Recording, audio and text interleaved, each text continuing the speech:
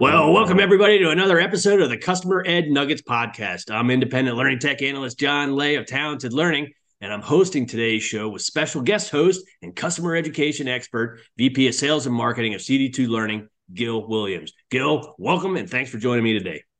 John, thank you, sir. Really excited to be a part of the episode today, sir. All right, cool. Listeners and viewers, thanks again for tuning in. We're privileged to be prioritizing your busy lives. I founded this podcast to provide ongoing, short format customer education, advice, best practices, and perspectives, and get that perspective from the world's foremost experts in customer education on both the vendor and the practitioner side. And we cover on this show everything under the customer education sun, from a business, technology, functionality, integration, deployment, business case, content, marketing, measuring, you name it. That's what we're going to help anybody that's involved in this space do a little bit better. Today, Gil and I are going to be talking about three of our favorite uses of LMS automation in customer education.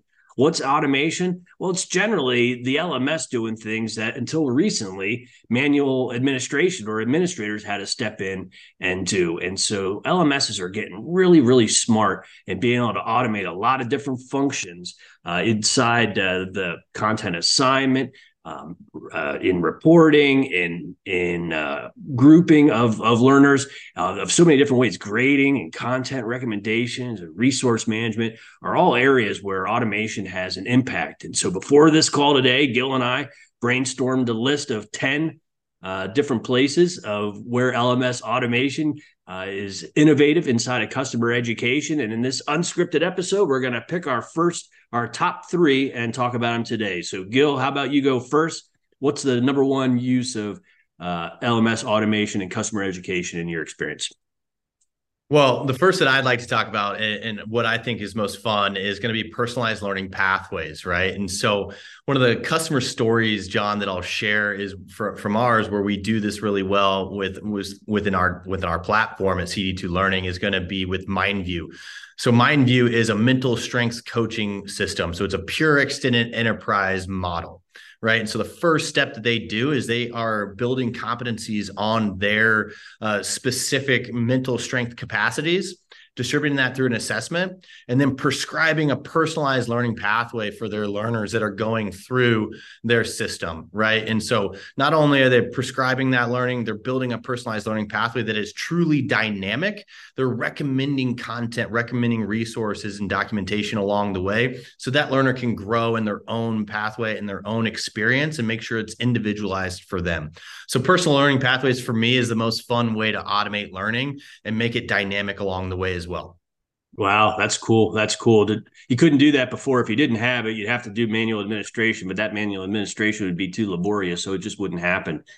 So just to be able to facilitate that now with technology is super cool. All right, Gil, I'll take the second one. This is one that a lot of people don't think about, but you can use LMS automation engine to support your marketing of your application. How so? Well, it's pretty easy. What you do is you just track from you can use the LMS automation engine to track things like points for activities that a learner is doing. But those activities are more than just, or can be more than just, learning activities, starting or completing learning. It could be anything that they're doing in the system, from answering questions in the knowledge base to participating socially to earning certifications or starting content, or even streaks of content of logging in a certain amount of days, and being able to look for those things. And as they add up in a certain way, to be able to take learners in and put them into marketing programs, marketing email campaigns that allows you to promote something strategic to those learners. And that could be things like coupons or promotions to get them to buy more. That could be information about complementary products or services based on the things that they're looking for already. But the automated part is really to take the things that they're doing, analyze that, and then put them in different campaigns based on that, where they're more likely to do what you want them to do in that campaign, which is buy more or call support less or something like that. So using gamification as a way to automate marketing type activities is my choice. Gil, how about you? Take it away for number three. Yeah, so I'd have to hit on reporting and analytics. For too long, people didn't really know what to do with data. They had it, But now what we're starting to see is how do we tie that in an automated way, be able to collect the data, what's going on in the system, distribute that across the network in an automated way so we can make actionable decisions. I go back to MindView for this one. What they've done a really fun is being able to take those core competencies of their learners, and then when they sell that out to their customers, they're judging that across the team, right? What is the team growth? What's the team base scores? And being able to be able to analyze the growth and change along the way, right? It's where were you, where are you, and where could you go, and what is that going? And so how do we automate that in a really fun way so that teams, organizations can take that data and make actionable, educated decisions based on it? So I think that analytics reporting and being able to figure out what to do with data to make us better is definitely the last one that I'd touch on there, John. All right, Gil. Great answers.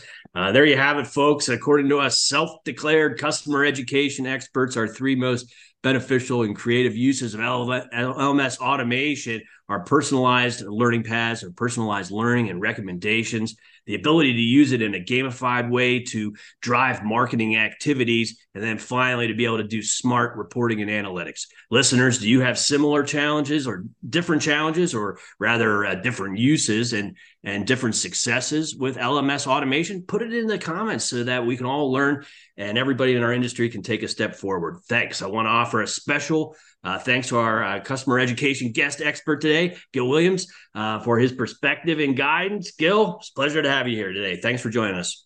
John, thank you. And definitely focus on the self-proclaimed, right? But thank you so much for having me. It's been an absolute blast. Hope everyone enjoyed the episode here. Thanks for having me, sir. All right. Thank you. And you can find more information about CD2 Learning and their customer education LMS at cd2learning.com. Listeners and watchers, thanks for tuning in to another episode, and we hope to see you on the next. You can find more of our fiercely independent customer education or education on customer education at talentedlearning.com.